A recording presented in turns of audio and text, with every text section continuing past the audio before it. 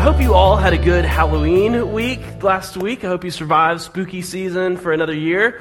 We had fun here around this place at our trunk or treat last week. Open and Glow represented. There's Ash and Chloe and some wonderful rainbow unicorn princess right there in the middle. Crystal, you were my daughter Grace, all of her favorite things all at once there. My fam had a ninja and a Batman witch, which is pretty spooky there. But the winners of all, not that it was a competition, but the winners I think may have been the Reeves family, who came as the whole Batman extended universe. Christian back there was Two-Face there, rocking that. The whole extended universe right there in one family. So whether you dressed up this last week or not, I hope you came through spooky season all right. Because as we've been saying recently, there is plenty of stuff in our world already there that's stressful and worrying and spooky. Real anxious and difficult stuff as we go.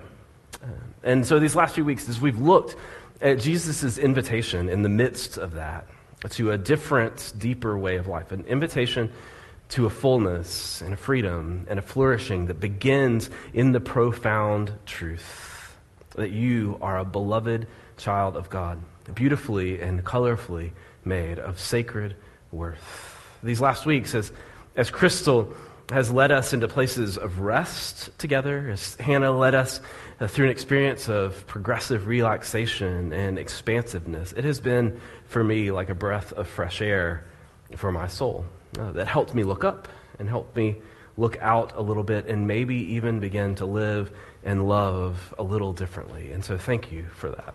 And it reminded me, these moments that we experienced, it reminded me of a moment of clarity that my wife shared with me from a work trip that she took to New York last year. When she was there, Lindsay took some time to get out and see the sights and take it all in, and it was awesome. But amidst the hustle and bustle of the city, of people passing and hurrying and pushing their way toward their own thing, there's that feeling of kind of being alone in the crowd, that, you know, that feeling that we can find amidst our world today. And she said that she came around a corner in the midst of that feeling, and she saw this sign that was like a ray of light for her that just said, "Do not be afraid of anyone." You don't have to be afraid of anyone.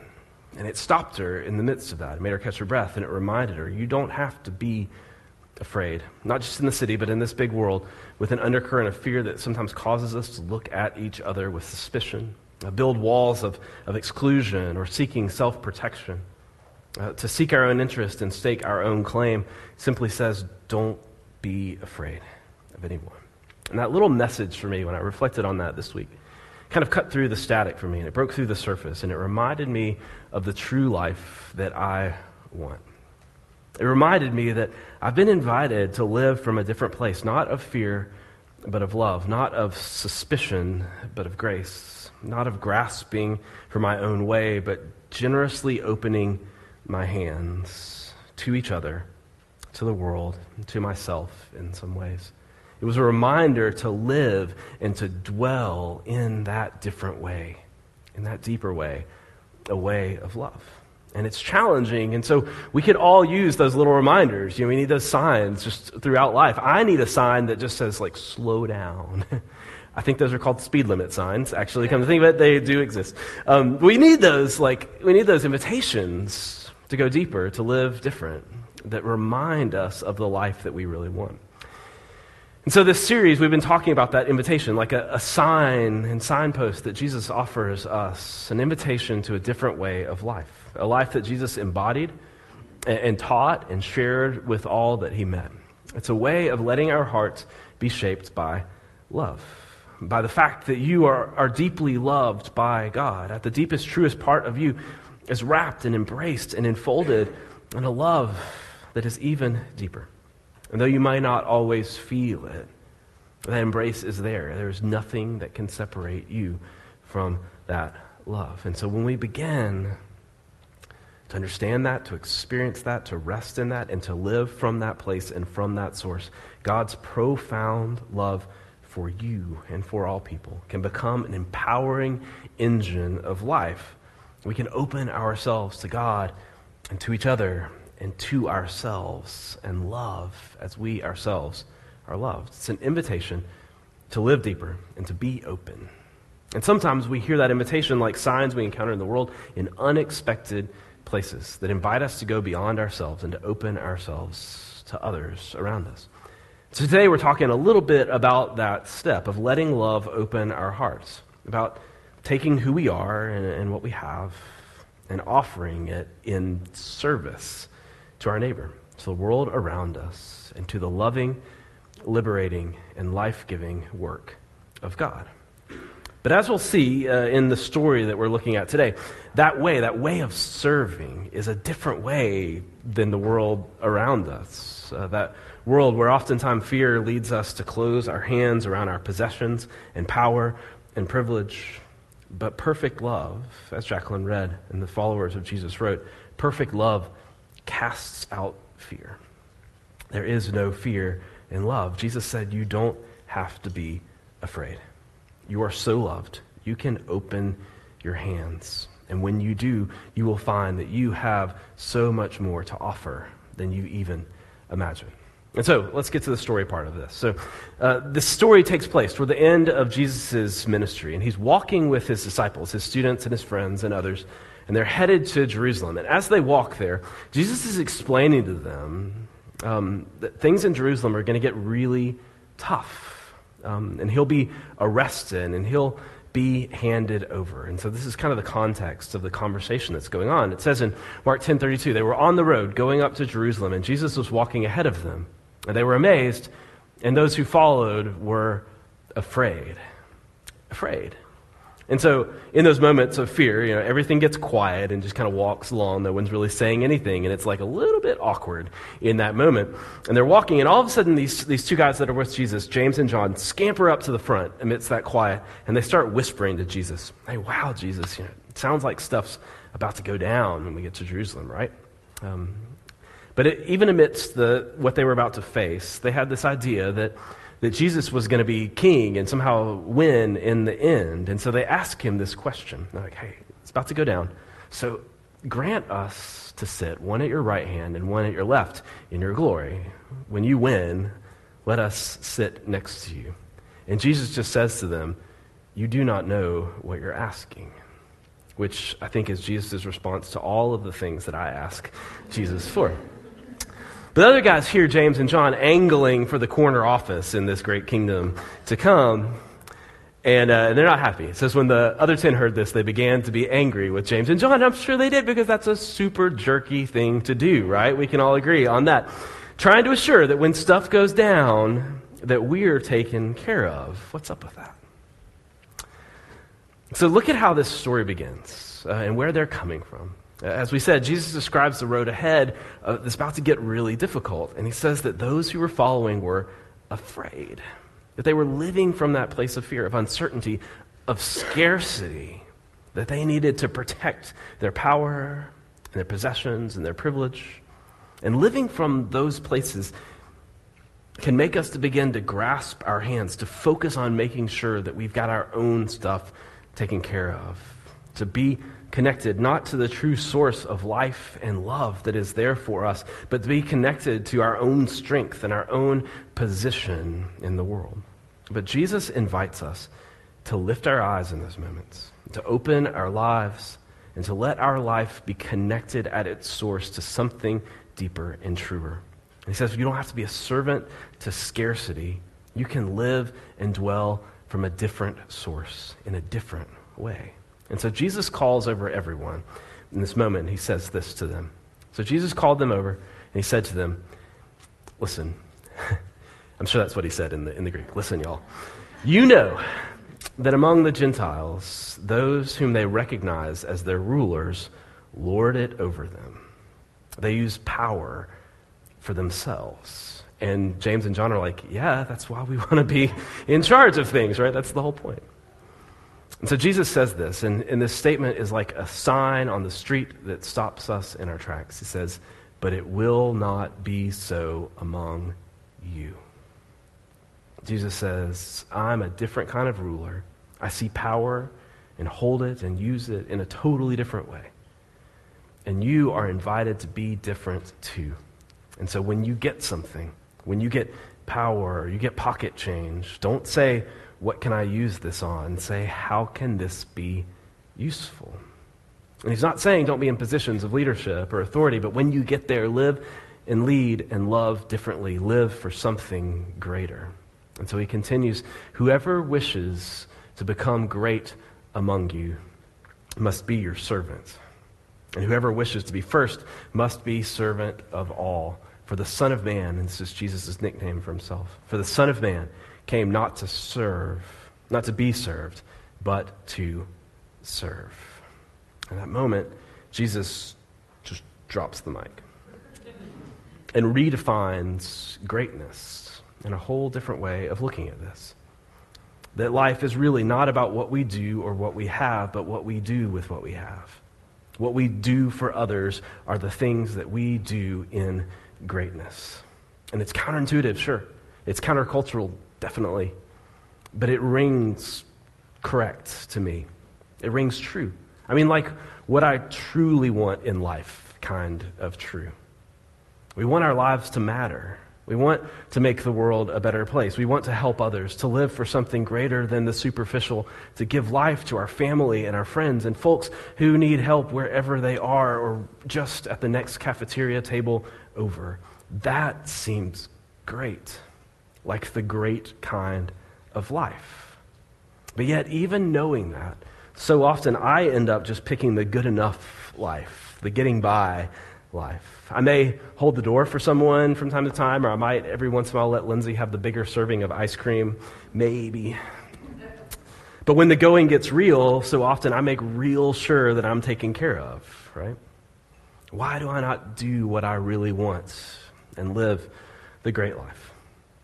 So this moment with Jesus, with the disciples, is like that street sign that just cuts through the static and invites me to a deeper way of life, a deeper, greater, different way of life, and living from a source that is different.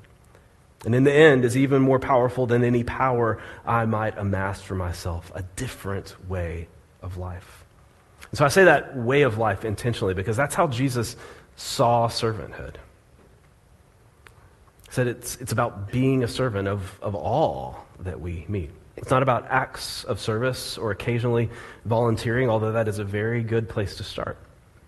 But it's ultimately about a way of being, a way of living. To not just do service, but to be a servant to all. Just doing acts of service means that you pick and choose when to act and who to serve. But true servanthood responds to the needs in front of us, no matter what. Not just serving the needy, but whomever has need, all people. Acts of service, doing service, oftentimes likes to be seen, but true servanthood loves to be hidden. Acts of service like to make a big deal of things, but servanthood delights in the small things too. And it's even happy to wait and not serve when serving might embarrass or disempower the recipient.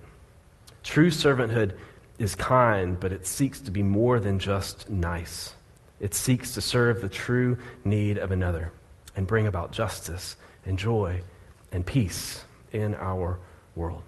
And so when we talk about the way of servanthood, when we talk about embodying and being a servant, it's very important to recognize the counterpoint and to state the way that this idea of being a servant has been twisted sometimes, mixed in with religion and coercion to further oppress the most vulnerable by race or by gender or by status, justifying oppression and continued oppression under Jesus' teaching on servanthood. And if you've experienced that, I'm so incredibly sorry. Because what Jesus is talking about here is something different than that. He's talking about how to flip power and privilege here, about how God sees things upside down in so many ways in the world around us. And besides, this way of servanthood is a way that seeks to be life-giving. And so know, as we think about these things, that if it is ever not life-giving to you or to the people around you, then it is not the Jesus way. Because servanthood is a choice that cannot be coerced. And so if the relationship is exploitative or dangerous or unhealthy, it is not the Jesus way, and this is not what Jesus is asking us to. Because it's not about fear or being forced. It's about living in the freedom to choose, to be and live for more, and to live deeper than just for ourselves alone. And it's important to lay those boundaries, because when we're talking about this life-giving choice, Jesus' way of servanthood invites us deep into ways that are deeply challenging, as Crystal articulated for us. Jesus' way of servanthood invites us into something beyond niceness and civility, into radical love in action, to do actions that bring justice and reconcile and uplift through choosing to take a posture in our life of being a servant of all we meet. And so the great Christian writer Rachel Held Evans wrote about how she was a Southerner, and in Southern culture, nice is just like a way of life. That superficial, sweet tea niceness, bless her heart. But she felt, amidst that niceness that covers over things, she felt called to do more. And so I want to read a bit from her essay where she wrestles with servanthood. She says, I've been thinking about what it means to participate in a holy, set-apart kind of kingdom and community. A kingdom in which the greatest are called to be servants. And I've come to appreciate the fact that the only way for such a kingdom to remain distinct in culture is for love to transcend mere civility. So Jesus said, if someone strikes you on the right cheek, turn to him the other also. If someone wants to sue you and take your tunic, let him have your cloak as well. If someone forces you to go 1 mile, go with him 2 miles. Give to the one who asks you, and do not turn away from the one who wants to borrow from you. Such actions go way beyond niceness. It's a revolutionary way of life. And so recently I've been asking myself a new question. Instead of how can I show kindness to this person, I ask myself, how can I serve this person? And I do not always like the answer. Sometimes it involves sacrificing my time, which I actually find harder than sacrificing my money. Sometimes it involves checking my pride at the door. Sometimes it involves being inconvenient. Sometimes it involves being uncomfortable. But it always involves becoming a little bit more like Jesus by blessing, not simply in word, but in deed. And we find through that choice to serve, not just in word or in deed, something amidst the challenge and the tension and the wrestling with what that looks like in action and how to love. We find that in that wrestling, we start to grow. We start to grow a little more in the way of Jesus. We grow in that true kind of life in a different way. And so if you want to practice that this week, just ask that question that Rachel asked. How can I serve this person? And sometimes the places I end up asking that question is in those challenging relationships. And when I ask that question, I just listen in the tension for what kind of creative inspiration comes next. And sometimes the best way to serve is by confronting. Sometimes the best way to serve is, for me, to swallow position and pride and posture and to take on a radical position of love. But all of it, we seek to ask this question, how can I serve in the Jesus way? And so if you really want to grow in the midst of that, in a community or a place like this, try this and ask this question. And if you really, really, really want to grow, just try to do it hidden and anonymously to serve someone around you. And I say grow because if you're like me, this hidden kind of service where you do something and no one may know who it was, you'll begin to see from my own experience how deeply I want credit and reciprocity, and when I serve someone, there's always strings attached. And so just trying to be anonymous is a great way to confront those own impulses in yourself. And it's like when I have this feeling that I have to talk to someone, and so I end up like on the elevator with strangers, and I just go like, feel this need like, hey, today I put someone else's shopping cart back in the parking lot, and it was not mine, and I did it anonymously. And the person in the elevator with me just kind of like puts their earbuds in and tries to not make eye contact. But you feel that like welling up in you. But then when you begin to move on that direction, you'll begin to start to fall in love with the way that hidden acts of service can send ripples of joy through a community, like little dipping dots of grace that fall from the sky and touch community. So it starts small in these kind of ways, but when you begin to grow as a servant, you'll begin to see everything around you as a chance to serve.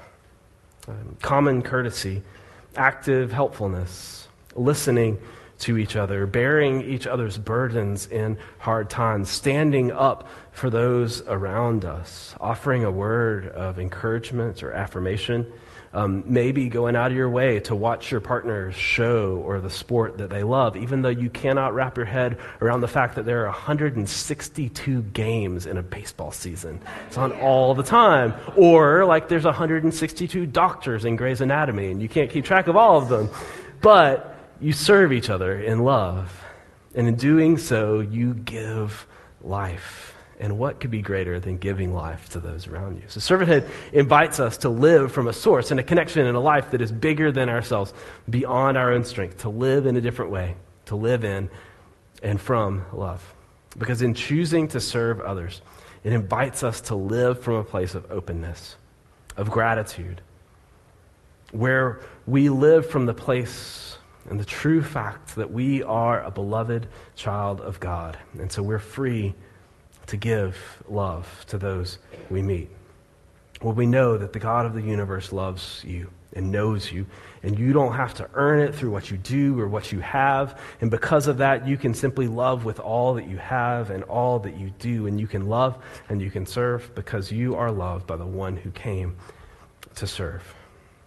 And here's what's amazing that we find when we serve others, and this is so incredibly counterintuitive, but we begin to realize just how much we ourselves are loved. When you realize that what you have and who you are can help others, it is so affirming. When you realize that the God of the universe invites you in the truth of who you are to bring life and encouragement to others, to change a person's day or the whole atmosphere of a community, all of a sudden you're not just skating through life with the good enough kind of life. You're a part of something great, a way of life that is greater, living from the true source of life in a different way. And together, you and me, in the depth of our spirit and the truth of who we are connected to that source, with our hearts open to each other, that we can begin to be a part of the reconciliation and the transformation of this world, and that we have a part to play in that. So, the Reverend Dr. Martin Luther King Jr., a man who lived deeply and challengingly connected to a different way of love, wrote about this Jesus story that we read today. And he saw in this teaching of Jesus not an act that was just for superheroes to do, but something that invites all of us to be a part. And the invitation to being great by being a servant means that all of us are invited no matter what. And so he says this, he says, everybody can be great because everybody can serve. You don't have to have a college degree to serve. You don't have to make your subject and your verb agree to serve, which is good for me. You don't have to know Plato and Aristotle to serve. You don't have to know Einstein's theory of relativity to serve. You don't have to know the second theory of thermodynamics and physics to serve. You only need a heart full of grace, a soul generated by love. A heart and a soul generated, living from a source of grace and of love, of the deepest love. And that simple connection and living from that place has the power to change the world and us included. Because Dr. King chose to be a servant, God did something great through him, and he changed the atmosphere of the world in a way that is reverberating and is still needed ever more in our time today. And so like him, when we choose to live from that source and that place of grace and love, not as the rulers around us do, not as those clawing for prime seats or trying to be great, but when you choose the way of servanthood, you and your life becomes like a sign in this world, in the bustling streets that cut through the hustle and the busyness and the static and the superficiality and the preoccupations and the prejudices and the atmosphere of fear and suspicion, and declares to the world, you don't have to be afraid of anybody. You don't have to look after your own interests, but be open to the God who is dwelling with you in love. You are more than what you do. You are more than what you have. So the question becomes, what will you do with what you have? God loves you and has life for you as you truly are, so that you can offer all that you truly are in service and live connected to that deepest love with a heart full of grace and a soul that is generated and being generated in love. And there is no greater way than that. Let's pray together. Gracious God, whose love and way challenges us.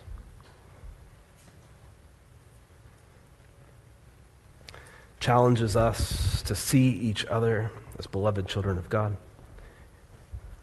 and to see ourselves that way too. God, this is where it begins, from that source of your deep love for us that helps us open our hands to the world, that we are beloved children of God before we do or have anything. And so the question for us becomes, what will we do with what we have? And what we have to offer is simply ourselves.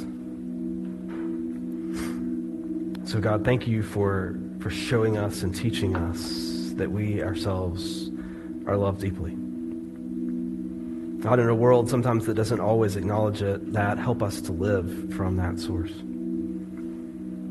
And God, help us in this world to use the power we have, the position we have, the possessions and the privilege that we have to flip the script just like you did, to let ourselves live from the posture of servanthood in ways that bring life, reconciliation, transformation, justice, joy, and peace to the world around us and to ourselves.